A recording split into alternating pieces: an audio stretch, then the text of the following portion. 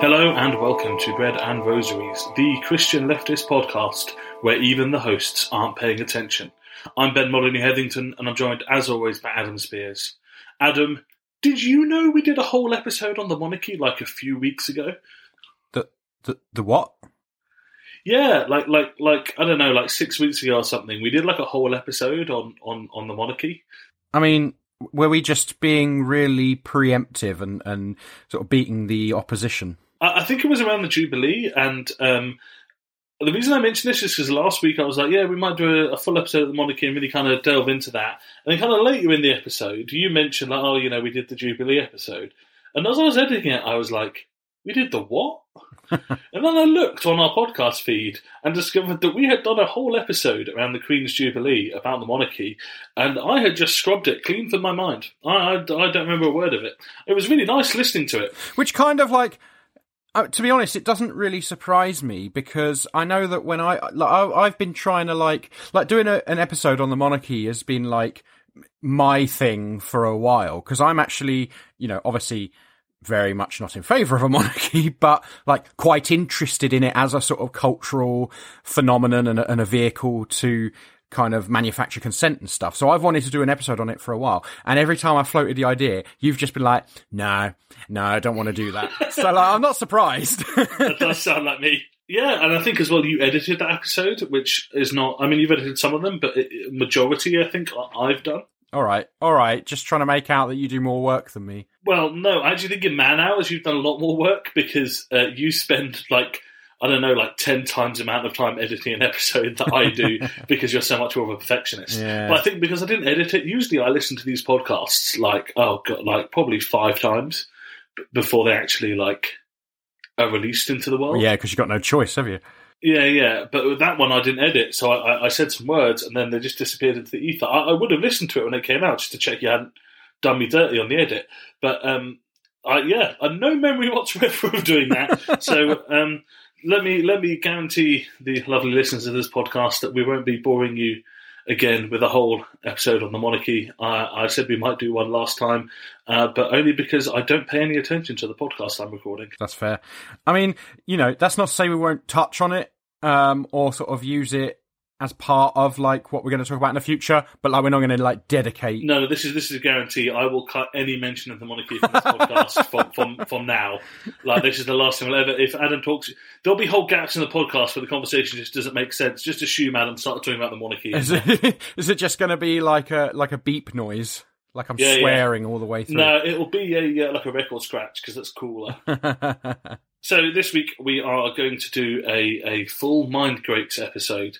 Usually I say we start as always with Mind Grapes, but this week we start, middle and finish with Mind Grapes. What else is on my mind, Grapes? We've got a bunch of stuff we wanted to talk about. Adam, you mentioned that every time you suggested we do a podcast about the Queen and the monarchy, I was like, ugh, it's just kind of boring. I don't disagree with you, but no. And there was another topic that you have tried repeatedly to get me to do an episode on, and every time I've gone, whatever, it's not particularly interesting to me. And that is Theology Slam. Adam, what's a Theology Slam? So Theology Slam is it's an annual event where it's organised by I think SCM Press, the Church Times newspaper. It's basically quite a like establishment kind of thing. Like there's lots of big. It's like the organised by the kind of 6 main middle of the road Anglican organisations is probably the shorthand for it. Yeah, although not all of those organisations are actually Anglican, but it is like strongly linked to the Church of England sort of. They may not technically be Anglican, but they have a very strong middle of the road Anglican vibe to them, you know? Yeah, that's fair. That's fair. So it's this competition that's organised by these organisations. Basically, young-ish people. I think the upper age limit was 30 and now it's 35. Youngish people, sort of aspiring theologians, if you like, are encouraged to submit an essay and then like, you know, potentially give a talk. I think possibly a series of talks and like have a grand final where 3 or 4 finalists sort of give a talk and then are judged by a panel of judges. And then obviously the winner is crowned, you know, the king or queen of the theologians. Yeah. In some respects, like, Theology Slam has unearthed some really interesting stuff, some interesting speakers, young theologians, and I think that's to be commended. There's some good stuff that's coming out of this, and I wouldn't want to take away from that. I think there's a few areas where I sort of have concerns, I think it's fair to say. And one of them is just this fundamental kind of principle at the heart of what Theology Slam is doing, and that is the principle of competition. I gotta say, I really have a problem with making theology a competition, and I would argue, you know, by extension, kind of making the gospel competition, right? It very much reminds me of the Always Sunny bit where one of them writes a musical and the others are like, right, but who is it against? Who are we shoving it in the face of? Who is it versus? Like, taking theology and being like, how do we make this competitive? Yeah. I need a winner of theology. I wrote a musical. Huh? You wrote a musical? Why? Why did you do that? Just to write a musical. What? Does there have to be a reason? I don't think so.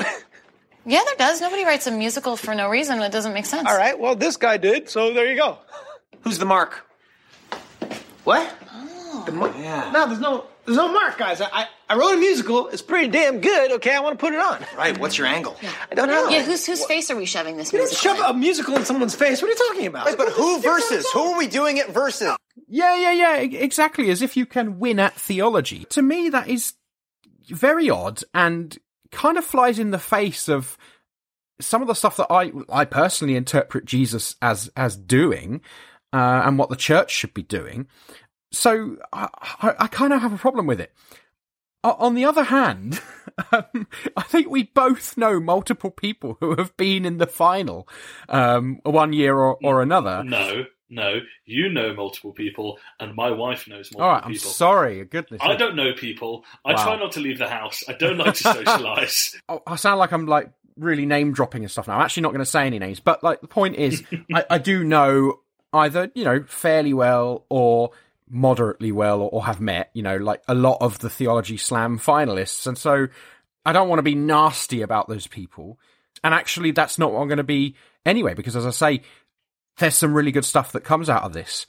And a lot of those finalists have done really interesting work. And, you know, the fact of the matter is that this is one of the main vehicles now to getting theology out there. And I just think there's got to be a better way of doing that, you know? There's got to be, you know, rather than have a competition, why can't we do it a different way and really genuinely kind of value theology for its own sake? So, yeah, I don't want to be too harsh on the people who participate on that, or even the people who have some role in that isn't sort of entering it as a competition. But I think it says something about the kind of nature of, you know, where we're at as a society, that is something that we would even consider doing, right? Rather than some other vehicle for this kind of thing. And as I say, you know, this is really kind of aligned with a lot of establishment kind of figures and organizations. So I guess we shouldn't be surprised.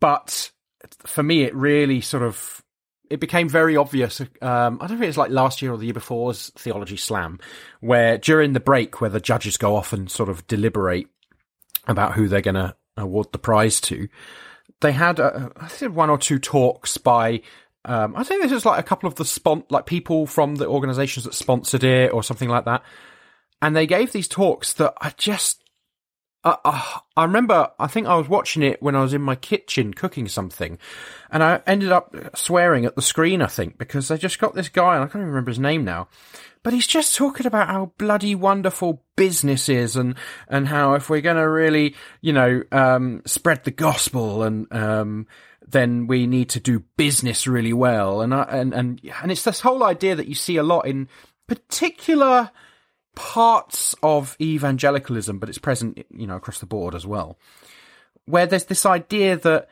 we really need to have Christians in high places, and especially in business and in politics. One that comes to mind for me is the businessman Ken Costa, who is a big name in certain parts of the evangelical world. You've got to give him his full name. Sorry, have I? What's his full name? Ken Costa. No, he doesn't own Costa Coffee. Stop asking. Does he not? I assumed he did. No. I believe Costa is owned by Christians because they let church groups and stuff use Costa for free, but that guy is not the owner of Costa Coffee. And they always... there was always this thing where people were like, oh my God, he owns Costa Coffee. They'd be like, no, he's not even that interesting. He's just some businessman. Yeah, I mean, I'd be interested to look into what he actually, does do in terms of business. Well, I mean, he doesn't do anything. He's a businessman.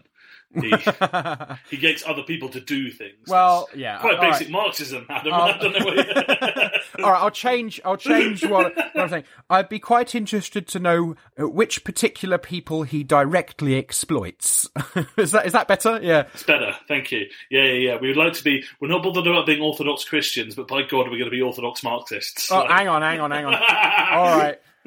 Orthodox Marxism is a particular strand of Marxism that I do not identify with, so you can have that one for yourself, right? I don't even know what it means. I just thought it was funny. Right, okay. Anyway, point being, Ken Costa represents this kind of very common thing that you have in this in certain parts of Christianity, especially in this country, where you give a platform to business people or politicians who happen to be Christian and just let them talk at people for a while. And I remember years ago when I went to, I think it was, do you remember when Soul Survivor, which for anyone who doesn't know is a sort of evangelical-ish kind of... Ish? Well, Ish. No, well, because the thing is, there's a difference between being evangelical and being charismatic, right? Yeah, it's definitely charismatic, and it's, it's definitely evangelical as well. But the point... I was going to say, what you... But the point I want to make, though, is that actually, to be fair to it, although I have a lot of criticisms, it did try to kind of get people along from all kinds of different denominations and expressions, and was very clear that it didn't want any proselytizing between denominations at their events. So, just to give them their due. But anyway, this Ken Costa guy, I remember, used to get up on the stage. They'd get him to do the odd preach here and there. And I remember this one time that I saw him on this centre stage. Bear in mind, we got, 7,000-8,000 people in this huge tent. And this businessman gets up and he started it off by playing a video. And it was when the Queen, I don't know if it's some kind of Jubilee or something, like one of the Golden Jubilee or something like that, where they floated this golden barge down the River Thames that had the Queen in it, I think, and it was, I don't know, it was, how they do all this pageantry and stuff.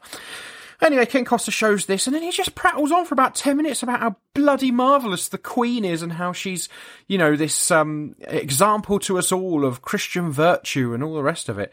And I just remember basically internally vomiting for about 10 minutes. And to this day, I do not remember what his point was in that entire talk. I just know that he really, really loved the Queen.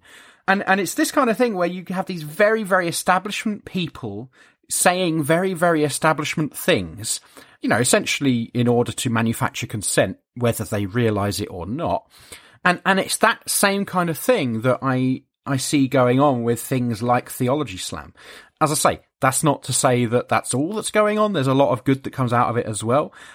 I just think we really need to rethink how we do theology, and how we kind of lift up those voices, especially voices from the margins as well, because there is a lot of good theology that does come out of this from people who have a point to make, a theological point to make about a particular issue. I think we need to do a better way, think of a better way to do that. Jesus weeps for Gaza. He sees the pain and suffering of the 1.9 million people who have been forced to leave their homes without access to nutritious food, clean water, decent shelter. He hears the cries of the 25,000 orphaned children. He is with all who mourn the 250 people killed every single day. Christians for Palestine UK is a group of Christians who are calling for an immediate ceasefire in Palestine. We don't pretend to have all the answers, but are united in our prayers, hope and action for equality, peace and justice for all the peoples of the Holy Land. Together, we are organising a Christian presence at the National Marches for Palestine and local days of action, where we've been joined by siblings from Sabeel Kairos, Pax Christi, and a whole range of Christian churches. We urge you to join us to act in solidarity with the people of Palestine and call for a permanent ceasefire and just peace. The Very Reverend Canon Richard Sewell, Dean of St George's College in Jerusalem, says, "I warmly welcome the newly formed group, Christians for Palestine UK. Palestinians in Gaza and the West Bank need to see the solidarity of Christians in the UK, and they will be encouraged to see your commitment to stand up for them in their time of terrible suffering." To find details of local actions or to join the Christian bloc at a national march, follow Christians for Palestine UK on Instagram and Facebook, or email christiansforpalestineuk@gmail.com. Join us as we call for a ceasefire now. Yeah, I watched the entirety of the most recent Theology Slam at Adam's insistence, the sacrifices I make for this podcast. I say watched. I put it on YouTube at 1.5 speed while I was playing video games. But Welcome to ADHD life. All of my videos are sped up, right? why do people talk so slow? Oh my goodness. Including us, to be fair. Well, certainly me. I get bored listening to you do little spiels. That's fair. Yeah, and actually the preachers, talks, whatever, we're all pretty good. There was some interesting theology coming from it. Mm-hmm. They mentioned this, I believe, preaching competitions are quite a Baptist thing. Yeah. So there's kind of a history in there that maybe you and I don't really have any, relationship to. But I'm still quite willing to criticise it. Yeah. But something that struck me, so you had a talk on kind of issues of gender from a non-binary person. You had a talk on kind of trauma and healing from that, and you had a talk on, I guess, justice more broadly. All three were, good bits of theology with some interesting stuff in there, but all three, to varying extents, they came from places of hurt and pain, and I want to be really careful about this because there is something really valuable about theology that comes from hurt and pain. If you're taking the incarnation seriously, then our God is a God that was tortured to death. There is value in theology that is rooted in the real suffering of people.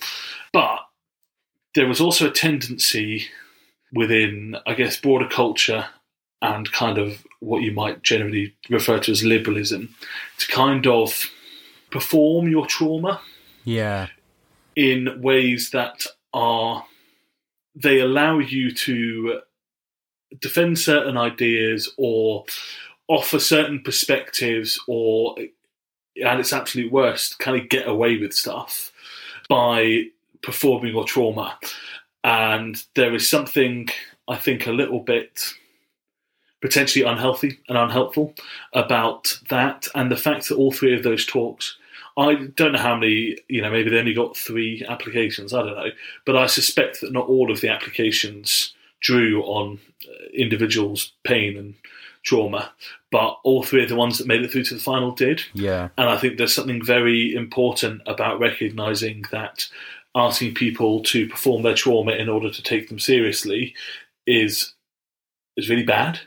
And that is not to take shots at any of those 3 people in particular, because I say all 3 talks were really good and powerful, interesting, but more to suggest why is it that whoever made these decisions put through 3 talks, all of which that involved people performing trauma for an audience. Yeah, there's definitely something almost voyeuristic about it, isn't there? Which is just odd. But I think the thing is as well is that so often we see these things performed in this way, these traumas performed in this way, and they're heard in that moment. But actually nothing really changes, or very little really changes. Yeah. It has little effect on how the church actually approaches these things in reality. You know, it's all just kind of abstraction, really, you know? And I think that can be quite a dangerous thing, because in the end, it kind of ends up making it look like you're dealing with it, but actually you're doing nothing.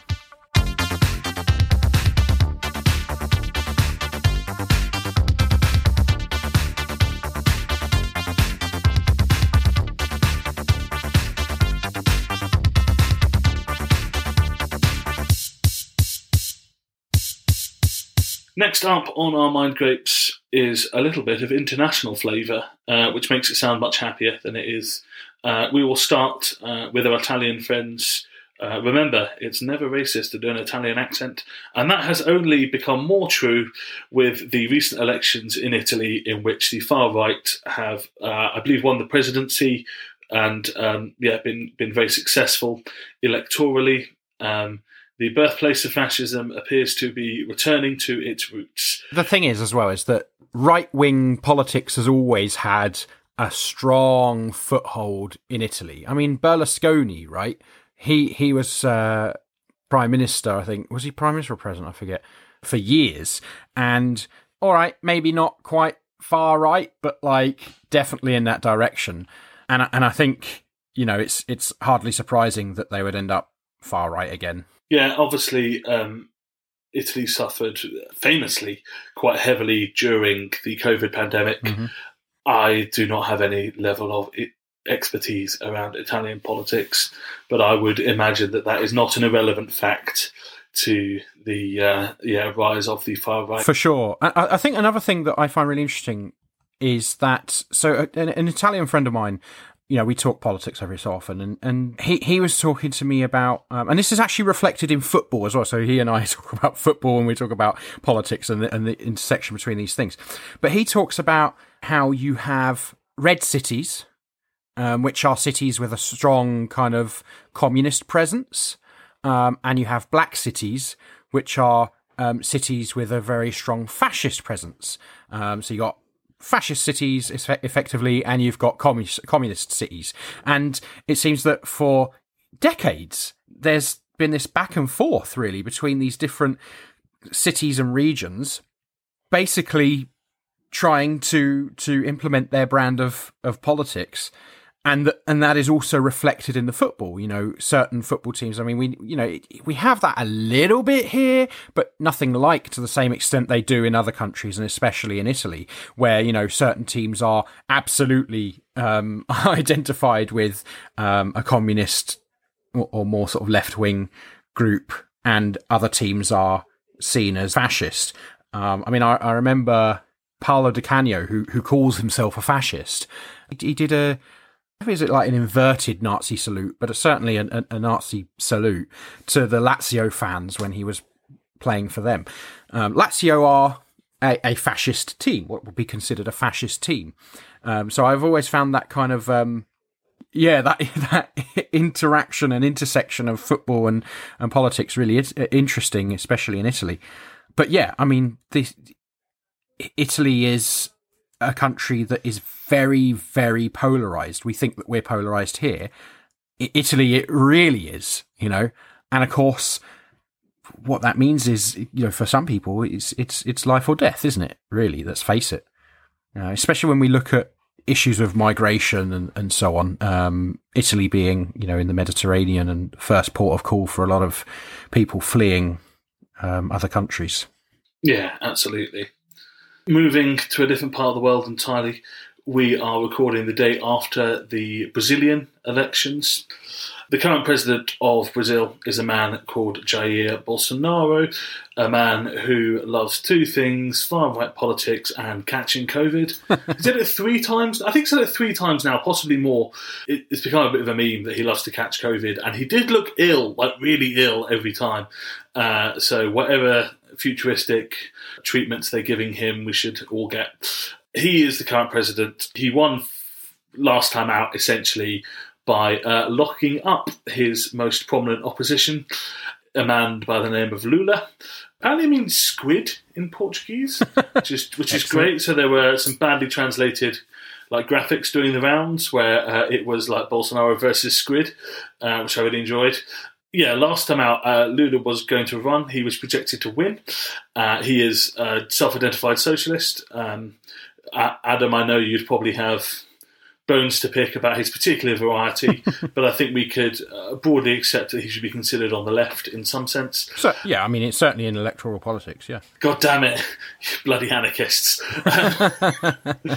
He got locked up on charges that were subsequently proved to be total nonsense, wasn't able to run in the election, and Bolsonaro won. He is out. He's been fighting back, and the expectation going into yesterday's election was that Lula had a pretty good chance of winning outright. You have to get an outright majority or it goes to a two-person runoff. He did not get the outright majority. He was ahead of Bolsonaro, but not by as much as people were expecting.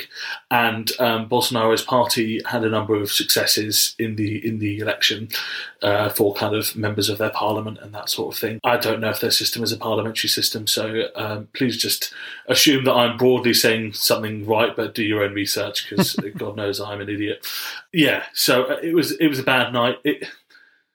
It still looks likely that Lula will win overall, from what I can see, but it's tough. It really is anyone's to win. The consequences in Brazil are likely to be quite dire. Political violence is sadly quite common from the far right that Bolsonaro represents, and it's only going to be more intense. It is very likely that, if not Bolsonaro himself, then certainly prominent people within his movement will be. Well, they've already been saying the elections are rigged and all that sort of thing. They'll be dialing that up even more. Yeah, it's really bad. I wish I had something more positive to say.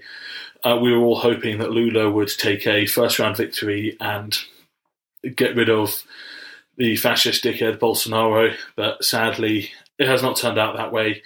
There's also, importantly, a really interesting religious element to this as well, because Brazil, unlike Italy, actually, I mean, obviously Italy is traditionally a Catholic country. Obviously, the Vatican City is entirely encapsulated, not just within Italy, but within Rome itself. And of course, Christianity in Italy is used as a way to manufacture consent, to hark back to the good old days, that kind of thing. In Brazil, though, people do, still practice religion in considerable number. It's overwhelmingly a Catholic country, but a kind of Pentecostal brand, if you like, of evangelicalism, conservative evangelicalism particularly, has grown massively in sort of the last 10 or 15, maybe even 20 years. And the majority of those people tend to be right-wing. That is not to say that they all are. There are, significant portions of the evangelical kind of population in Brazil that are not far-right and not right-wing. But ultimately, someone like Bolsonaro is always, and he's always trying to appeal to those kind of conservative family values and that kind of thing in order to bolster his vote from the religious right. And I think that's a big part of the reason that you're seeing a resurgence in the far right in Brazil, because of course Brazil was in a military dictatorship for many years, and people hated it. Coincidentally, Bolsonaro, one of the controversial things about him is that probably because he's a former military man, he often talks pretty glowingly about the military dictatorship in Brazil, who killed and disappeared, thousands and thousands of people.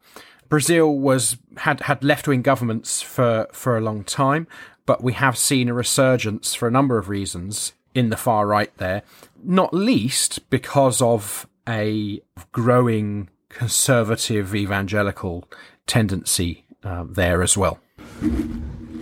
Hi everyone, it's Ben. I've just finished editing this episode. I wanted to drop in a quick content warning. We are about to discuss the death of Chris Kaba, who was killed by the police. So lots of content warning for police violence. police murder, racism, all that sort of thing. It's going to be about 10 minutes long, so if you want to miss this out, if you skip forward to about 38 minutes, you'll be able to move on to a different segment of the podcast. We think it's important to talk about, but we wanted to make sure that people were able to have the time and space to look after themselves and make good decisions about what they want to listen to. So, be warned. While we are talking about extremely depressing things, we wanted to briefly touch on the death of Chris Kaba, who, for those of you who don't know, was a young black man who was killed by the police in London. It was a few weeks ago now, but answers have not yet been forthcoming. He was driving a car. The police have said that the car was not registered to him but to someone else. I think we all know at this point to take police statements about these matters with a pinch of salt, but even if that is the case, what happened next was totally disgusting, which was essentially the car was stopped and the police get out of the car. Boxed in, sorry, let's be clear about that. The car was boxed in.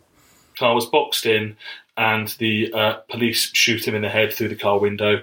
He was completely unarmed. He was offering no threat whatsoever to the police officers. I was going to say, let's call it what it is. It's your choice. You can call it a murder. You can call it an execution.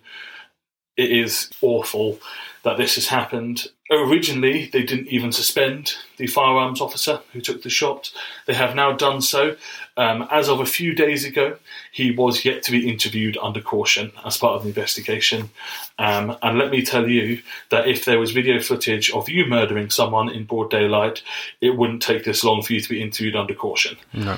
And I think it is, it's really, we've talked before about how in this country, in terms of the police murder of black people, that is something that mostly happens in custody. It's deaths in custody because our police are mostly unarmed, although the number of firearms officers is increasing, particularly in London. That people don't die in the streets anywhere near as often as they do in the States, but instead they die in a police station whilst in custody. This is obviously a major exception to that rule. It feels like a very American case, if that makes sense, you know. Public execution of a black man for, as far as anyone can tell, the crime of being black in London. I want to disagree with you on a minor kind of thing here. In the UK, the way custody is defined actually starts well before you've actually been nicked, right? So technically speaking, Chris Kaba was in custody. So all of the statistics that since I think it's about 1990, there've been well over 1,800 deaths in custody, which, as I say, includes police interaction. And you know, I think I've said this on the podcast before, but it's, you know, worth repeating because one of the ways, you know, we always hear that the US police in the USA are so much worse. It's not that bad in the UK. Well, we've had more than 1,800 deaths in custody over the last just over 30 years, right? And as of last year, we have seen one successful prosecution of a police officer for unlawfully killing someone in custody. The last one before that was in 1986. Even American police are prosecuted successfully more regularly for causing death, unlawful death in custody, than British police are. So it is not the case that British police are, you know, so much better than the American police. Like, maybe in specific ways they are, but that does not mean that people, and specifically people of colour, and even more specifically black people, are not being murdered regularly by the police, often in broad daylight. And in this case, yeah, as you say, I mean, I would personally say that was an execution. Yeah, absolutely. A horrific thing to happen. The new Met Police Commissioner had gone into post the week that it happened. And there's been this weird thing of like, oh, you kind of feel sorry for him, and I don't. Sorry, No. don't feel sorry for the man at all. He's obviously replacing Cressida Dick, who was just a magnet for controversy, and the idea is basically that he's there to do a few public inclusivity PR stunts and keep his head down as much as possible to try and rehabilitate the reputation of the Met Police, which is at a pretty low point right now. We had, a Black Lives Matter movement in the UK, and we spoke about this a while ago, but I was really upset, actually, to see the way in which that was, in the US, you saw a very vocal and aggressive opposition to Black Lives Matter. In the UK, Black Lives Matter was slowly incorporated into the mainstream, and all of its radical roots and actual demands were slowly withdrawn until all that was left was a vague affirmation that you should be nice to black people. And yeah, it just feels like, I don't know, man, when are we going to get an actual serious movement for Black Lives? And, I think when I'm saying we, I'm probably talking to white people. The black community in London came out again in force to protest. They had a vigil. The protest marches, they have been fighting the good fight, as it were. But I don't know, it just feels like Black Lives Matter in the US didn't exactly make the wide-sweeping changes, but it made a real concrete difference in terms of discourses and in terms of people's awareness. Conversations about police abolition, they might be, upsetting a lot of people in the US, but they are conversations that are being had in the mainstream because of that Black Lives Matter movement. Whereas in the UK, any sort of radical impulse, or really any sort of impulse towards change in any real sense, was neutered out of our Black Lives Matter movement. I guess if it's not when a black guy gets murdered in broad daylight while he was unarmed with video footage of it, if that isn't enough to start something real, I don't know what is. Yeah, I kind of want to go back and talk about the new Met Police Commissioner, if I may. The new Met Police Commissioner is a guy called Sir Mark Rowley, and he's coming in to replace, as you said, Cressida Dick. Now, we know that any police force, but particularly the Met Police, is a fundamentally conservative institution. It's not there for our good, and that's a big part of the reason that it is so institutionally racist and not able to change. Mark Rowley is by no means going to do a better job than Cressida Dick, because Mark Rowley is just an inherently reactionary figure. He was in the headlines very recently, obviously about the same time that we've got this, just after Chris Kaba was murdered, so very recently, because he refused to meet the president of the Black Police Association. And, let's not...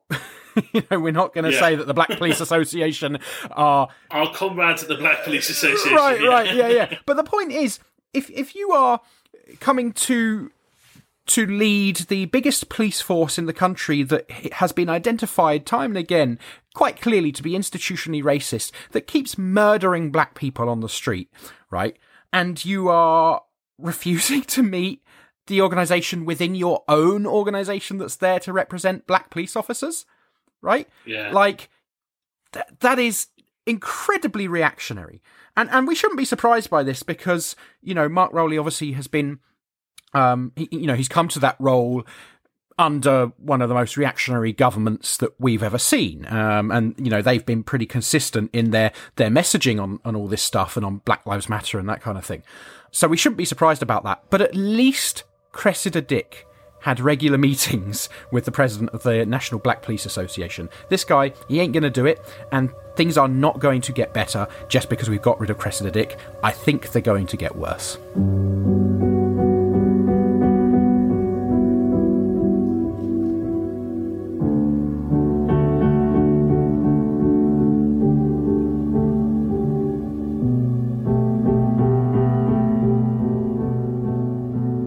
Well, let's talk about something now that is still pretty grim, but is at least kind of funny or amusing in some ways. And I think you might have had some fun with Adam. How did you spend your weekend, Adam? I was protesting at the Tory party conference. Yeah, you and your friends from UKIP were all protesting that they weren't going far enough right, yeah? Yeah, sure. Thousands of people turned up from UKIP. Mate, UKIP don't even have thousands of supporters anymore, so... Yeah, not anymore. They went to that, whichever party Nigel Farage founded after the one he founded after UKIP. It was the Brexit party, and now it's something else, isn't it? I don't know. I lose track of it. Not that it matters, really. Did you murder Michael Fabricant? Because that's what I'm hearing on social media. No, I was there, right? I saw it happening. And it did get. Do you want to give some context for this? Yeah. Okay, so first of all, the Tories decided to hold this year's Tory party conference in the Labour voting post-industrial city of Birmingham, which, you know, depending on your particular outlook, if you're a Tory, is probably not a good idea. Plenty of Tories actually, you know, really gloated in it and really loved the fact that they were getting, you know, it's this really nasty streak of Tories who just love to be hated on. I mean, we were actually walking back afterwards with our signs, and there was nothing like especially offensive on our signs. It was just sort of laying out Tory policy, saying it's bad, that kind of thing. And this woman who we'd just seen her towards the end of the protest, she'd come and danced with her presumably husband in front of everyone, you know, taking a bow and everything in a mocking kind of way. And it was just nasty stuff. But we walked past. We didn't make any contact, like eye contact or anything with her. But I sort of noticed her walking our way as we were going to get some food. She read our sign, one of our signs, and as she walked past, bear in mind, this is a woman easily in her 60s, very posh kind of woman at that, walks past and just goes, just under her breath, kind of, oh, fuck off, like that. You know? It's like, as Lauren, my girlfriend, sort of said at the time, you know, that's nothing to us. Like, we have wasted no energy on that. You know, it's completely emotionally nothing to us. She is the one that's getting worked up about that. But they're the kind of people that you're dealing with. The conference itself was held in a few different buildings in the city centre, very close to each other, and also a big marquee sort of between them. And it was all cordoned off with temporary but fairly solid fencing, and these sort of large kind of turnstiles that you can't get through by getting over them because they're like very tall and whatever. And after the march, you know, we all gathered at that point and around a lot of these areas, and Tories were coming in and out of these turnstiles and naturally getting lots of boos and everything.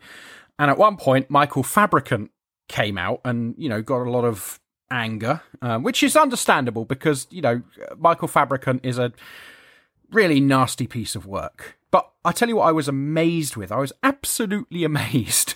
And Michael Fabricant, to be fair to him, you know, commented on this as well. I was amazed at the restraint of the people in the crowd because, you know, you've got a prominent Tory like Michael Fabricant. Well, it's also, Fabricant particularly, it's that he was ushered by the security the wrong way. Yes, he was, but he wasn't the only one. There were plenty who were. But Fabricant and other people, from what you said, find themselves essentially in the crowd of protesters. Literally, right slap bang in the middle at the most sort of angry point at the front of the march. People really angry at him, but nobody hit him. You know, nothing happened in that respect. It was remarkably controlled, self-controlled. They were, you know, because the police were not there. I mean, they did come in, you know, at one point, but to kind of escort him through the rest of it. But by which time, you know, he had been through the main part of the crowd.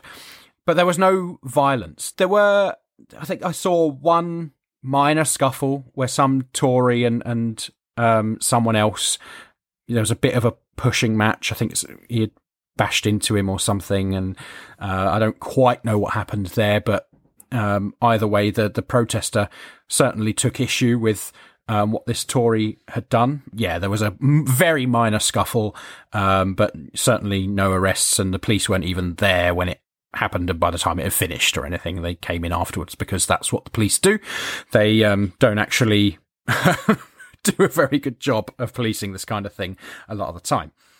So yeah, that was the kind of long and short of it, really, is that it was a surprisingly angry, vocal protest, but not a violent one. We then gathered at the entrance to another of their buildings where they were, I think, the proceedings had moved to, and, you know, did the standard chants and that kind of thing. And yeah, I mean, the idea was to try and disrupt it as much as we could by making a lot of noise. There was a lot of noise made, certainly. Whether it disrupted anything, I have absolutely no idea, because none of us were going to be getting inside. But it was good to see that there was, you know, they were not made to feel welcome by any means. There were a lot of people there. There was a BBC article that I read about the protests that said hundreds of people came out. This is the thing. If establishment media platforms, especially like the BBC, report on these things, and that is a big if, they will always downplay it, right? There were not hundreds of people at this protest. There were thousands. All you have to do is Google some photos of it to see that.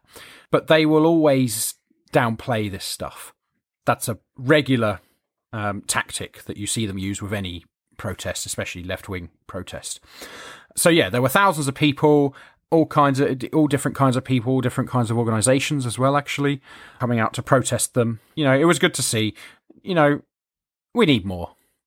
Honestly, we need more than that. We need more than protest, because protest, you know, protest is a tool that we need in our arsenal, but it is not the only tool we need in our arsenal when people are dying because of policies that are being put on us. And you know, worth saying as well, very, very soon after this disastrous mini budget that they brought out as well. Yeah, they've not been doing very well. Liz Truss and Kwasi Kwarteng, who are close confidants, I believe the term is.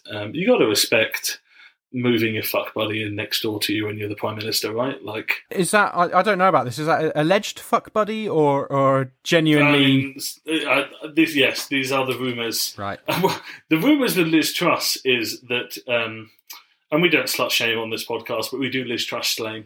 And Kwarteng, to be honest, yeah. Yeah. But the rumours around Liz Truss are eye-opening and eye-watering in some cases. Yes. Yeah, but yeah, unfortunately they spent too much time having fun and not enough time making sure they didn't completely tank the economy. Yeah, it's kind of stabilised today a little bit, but it was a bit of a clusterfuck this week, wasn't it? I mean, I think it was, I can't remember exactly what they said, but it was something like the pound tanked to its worst level, or it dipped further than it had ever dipped before, or something like that. I can't remember the exact nature of it, but it was not good, really not good.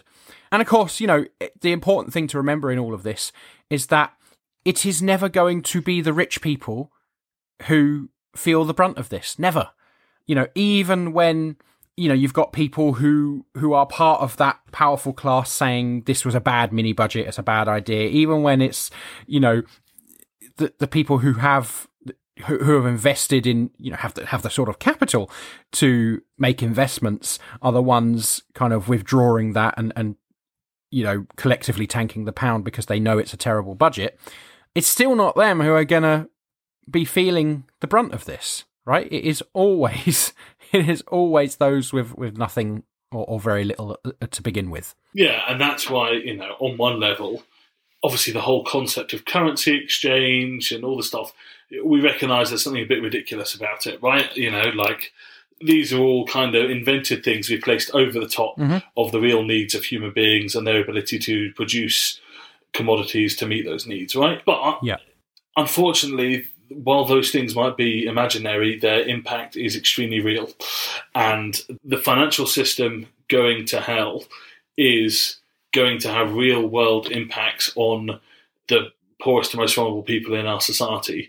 So, whilst we'd like to see the end of this system, it going into meltdown is very, very bad. Yeah. In the immediate term, it absolutely is. We're already looking at a cost of living crisis. We're already looking at record energy bills. This has happened at a time when people are already feeling the pinch and people are genuinely scared because people are going to die.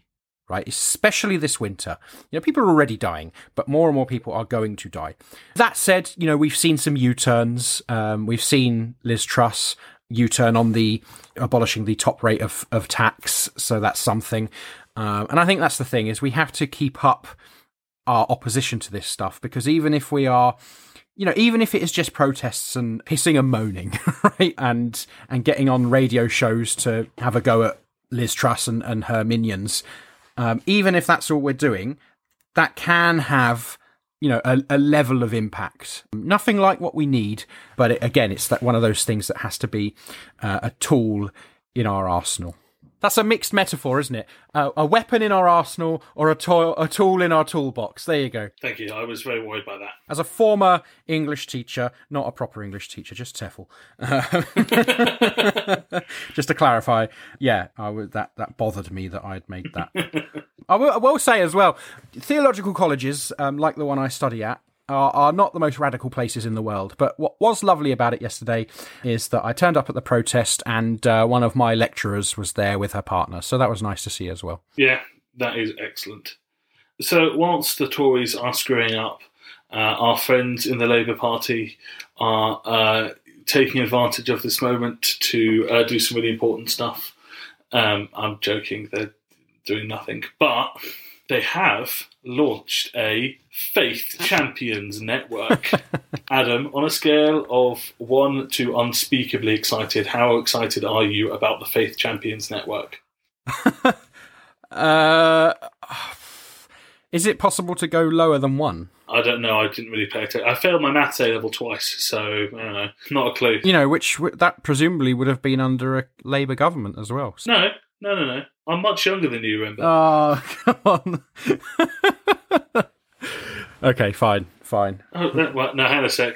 The first time was and the second time wasn't. Right, okay. Yeah, because I was just under 18 years old in 2010 when the Tories won, which was exceptionally good news for me because I would, to my eternal shame, have definitely voted Lib Dem in 2010, but I was like 3 weeks shy of being able to vote, which at the time I was gutted about, and in retrospect... Well, everyone voted Lib Dem back then, because what are your options, right? Yeah, but I mean, to be fair, I was 18 or 17 at the time. I was... You were 35. What's your excuse? Yeah, fuck you, man.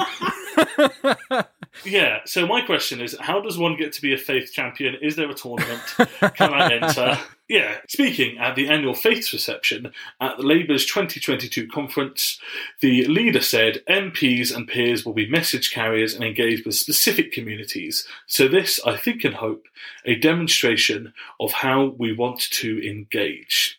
Faith champions will report directly to STARMA and will work with local authorities and faith-based organisations with the aim to replicate the volunteering and community action that took place during the height of the COVID pandemic. It basically goes on to talk about, it's always faith groups doing stuff to help our communities. You show the best of us. Labour have a shadow faith minister. I don't know what that is, but she is called Sarah Owen, and she said working with faith groups can make a vital contribution.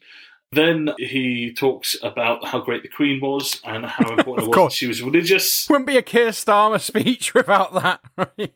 And then finally, it turns out Labour has a faith envoy as well as a shadow faith minister.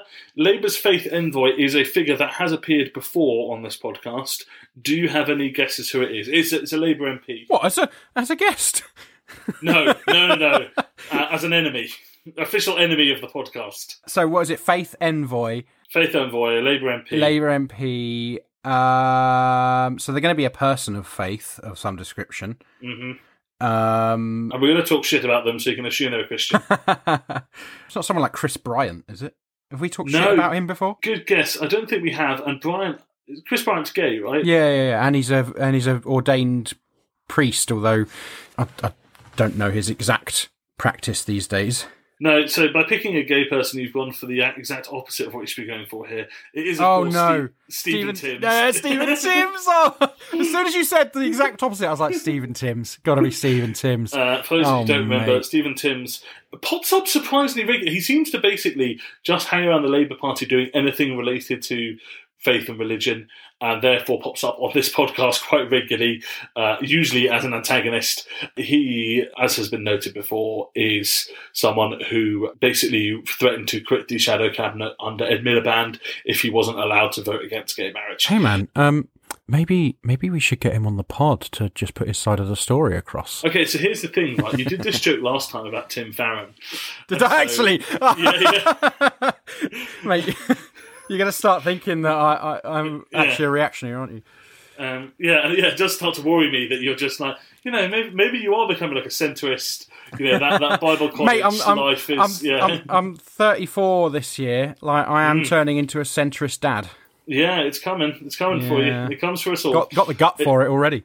It doesn't come for us all, of course. You don't actually get more conservative as you get older. It's simply that left-wing people tend to be more working class, and working class people die younger. That's why the demographics screw that way. Oh, this is such a depressing episode. But, Stephen Timms said, far from being a problem, religious conviction is taking on a new valuable role, inspiring vital community initiatives and campaigns for social justice at a national and international level. In some ways... social justice, like threatening to leave and flounce out if you don't get to be homophobic. That's social justice. Yeah. The thing about this entire article, you could replace every quote in it with and it would make just as much sense. Like, it is just fluff and nonsense in this article. The thing is, it's also hard to take this seriously, right? I mean, first of all, I'm getting some serious, like, big society vibes here. Cameron's flagship policy, right? Oh, faith and community groups are the ones who are really getting down in the community, and basically what he's saying is we want these groups to pick up the pieces from our fuck-ups, right? That's what he was saying. Yeah. And this is the same energy. The other thing is, it's pretty hard to take this seriously, knowing what's been going on in the Labour Party in recent months regarding Afsana Begum. Yeah. Right? Because, there's a lot of Islamophobic abuse being sent her way, and the leader's office refusing to even acknowledge any of it at all, refusing to stop her deselection, or I can't remember what it is, like a deselection. So, to give a bit of context, she is currently going through a deselection process, which essentially means she'll have to run again for the right to be the Labour candidate at the next election, which is something that happens. Generally, it's kind of hand-waved through. One of the things that Corbynism tried and ultimately failed mostly to do was to make these processes a bit more serious and a bit more effective in terms of removing your unpleasant right-wing MPs from the mix. But that process is what she's going through right now, but it appears to be led and pushed by her abusive ex-husband, who is still a member of the Labour Party. He essentially pushed her through a court case that she was found innocent of as a continuation of his domestic abuse, which is a real phenomenon. And he continues to hold a lot of sway in that local Labour Party. And in particular, there is accusations that essentially some dodgy dealings and some electoral fraud has happened, leading to her being involved in this process. Regardless of what you think about her reselection, it is pretty clear that this is someone who has faced serious and unpleasant domestic abuse, which has led to widespread Islamophobia directed against her. And let's be clear about why this is happening as well, because this is quite clearly being used as a factional battle, right? Afsana Begum is on the left of the party. She's in the Socialist Campaign Group. And it seems that whilst people like Keir Starmer are quite happy to wax lyrical about how they are dealing with anti-Semitism in the party, they're quite happy at the same time to capitalise on Islamophobia and, as we've seen, extensions of her domestic abuse in order to fight a factional battle against an MP that they would rather was deselected in favour of someone who sits on their side of the party. So it's complete hypocrisy all the way to the top. And, you know, I mean, at this point, are we surprised? Yeah, unless you think it is a one-off thing involving just the relationship between Starmer and Begum. Zahra Sultana spoke very movingly in Parliament about the Islamophobic abuse she has received. When young Muslim girls ask me what it's like, I'd like to say there's nothing to worry about. That they would face the same challenges as their non-Muslim friends and colleagues. But, Madam Chair, in truth, I can't say that because in my short time in Parliament, that's not my experience. So let me read out a few examples. One person, for example, wrote to me, and I quote, "Sultana, you and your Muslim mob are a real danger to humanity." Another wrote, "I'm a cancer everywhere I go, and soon," they said, "Europe will vomit you out." A third called me a terrorist sympathiser and scum of the earth, and that's sanitised of their unparliamentary language. I have discovered that to be a Muslim woman, to be outspoken and to be left-wing is to be subject to this barrage of racism and hate.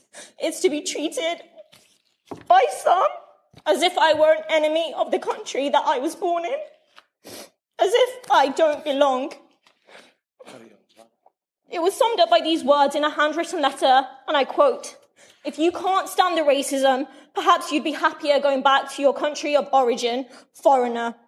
Chair, it's worse when I speak up for migrants' rights in support of the Palestinian people or criticise Tony Blair for the war in Afghanistan. One abusive letter said, and I quote, "Our cities are full of Muslims. Send them to Pakistan." Another suggested that I must support the Taliban, all because I'm Muslim and against endless war. You know, she was clearly very emotional and very upset about it. It was a really powerful and upsetting speech to watch. And she recently mentioned, I mean, that was maybe a couple of years ago now, a little while back. She recently mentioned that she has never heard a peep from the leader's office about any of it, given that she explicitly says there are some Labour people as well who were threatening her, sending her Islamophobic abuse. Well, here's the extent of it, right? Because Afsana Begum has received no support from the leader's office, and yet she has received messages of support from Conservative MPs. Right, yeah. And at that point, you've got to ask what sort of evil fuckery is going on in the Labour leadership office. Yeah. To kind of roll back to the Faith Champions thing, I think it's a shame in some ways this wasn't announced before the episode we did on Christian identity and politics, because a lot of the things we identified in there are kind of, happening more broadly in this one. We see a kind of a vague appeal to faith and faith communities, absent of any specifics, that is really just meant to reinforce, we're on your side, we get it. Sending Stephen Timms out as a faith envoy is so funny. It's quite transparent, really. Your actual shadow faith minister, whatever the flip that means, is a serious person, and then you've got Timms going out there, and his job is basically to signal to particularly homophobic Christians, but perhaps other religions that are homophobic as well, it's basically okay to be homophobic, but just, a little wink and a nudge, it's all right, don't worry about it, we're on your side, we get it, without actually having the main person be a horrible little homophobic turd. I've got to say, I mean, I know you're saying, oh, what the fuck does that mean? And that's a valid question in terms of, a faith minister or shadow faith minister. I don't have a problem, in the grand scheme of electoral politics, of there being a faith minister and a shadow faith minister. I think that could potentially be a very good thing, depending on, what you do with that. The question is, who do you have in that role? And when you've got, as you say, someone like Stephen Timms in that role, who, A, is clearly there to behave in really pretty nasty ways towards, LGBTQIA plus community, and I'm going to say it seems to me is sort of using a lot of that clout for his own recognition. When you've got someone like that in the role, and someone I think as well who is using it basically as a way of pushing a particular brand of Christianity, you've got to ask some serious questions about what that role is doing. It could be good. It could be used well. But ultimately, if you've got someone who just wants to see his own faction, whether that be Christianity or a faction within the party, pushed and others pushed down, then that role is a pretty toxic role. Yeah, 100%. And I think for me, as I said, I think it's the word faiths that annoys me. This is partly because I grew up with the whole, it's not a religion, it's a relationship. So anytime people avoid saying religion, it irks me. You and me both. Yeah. So I'm like, just call it the religions minister, man. And faiths is such a nebulous term that I don't know what it's meant to signify or suggest. I mean, maybe you have some ideas, but it just feels really weird to talk about faiths. It's not how people talk. It's not a normal term. It only exists in these kind of weird political spaces. It clumps a whole lot of stuff together that actually doesn't really make sense to put together, or has, serious differences in them enough to make it a kind of unsustainable clumping. Yeah, I just think it's a really odd phrase. I mean, I suspect a part of why they do that is that there's possibly more baggage with a term like religion, right? And that is reflected in the whole, it's not a religion, it's a relationship kind of thing. I kind of had some of that as well when I was a teenager. And, it took a friend who broadly shared a similar outlook to me to sort of say to me when I said that, don't be stupid, of course it's a religion. It just took that kind of thing for me to be like, okay, yeah, maybe you're right. Maybe I need to reconsider this. And because when people say it's not a religion, it's a relationship, what they're doing is that they are rejecting a certain way to do their faith. And it's it's not just a form of Christian supremacy. It's a denominational or factional battle within Christianity to kind of denigrate and suggest that other Christians aren't actually Christians and we are the real way of doing Christianity. So I think that's why that's such a loaded thing as well. I'm not sure ultimately whether there's really a term that is going to do the job as we would want it done. But I don't know. That's my take on it anyway. I think that is probably just about all we have time for. A bit of a mixed bag of an episode. Hopefully it wasn't too depressing. Yeah, I don't know what to say, man. That was such a depressing episode, but maybe there were moments of light in it. Thank you very much for listening, everyone. Adam, where in the world can people find you? You can find me on most social media platforms at CommieXIAN. Wonderful. You can find the podcast at Facebook, facebook.com/breadandrosaries. Find us on Twitter at bread_rosaries. You can email us at breadandrosaries@gmail.com. We love hearing from people. We'd love to hear back from you.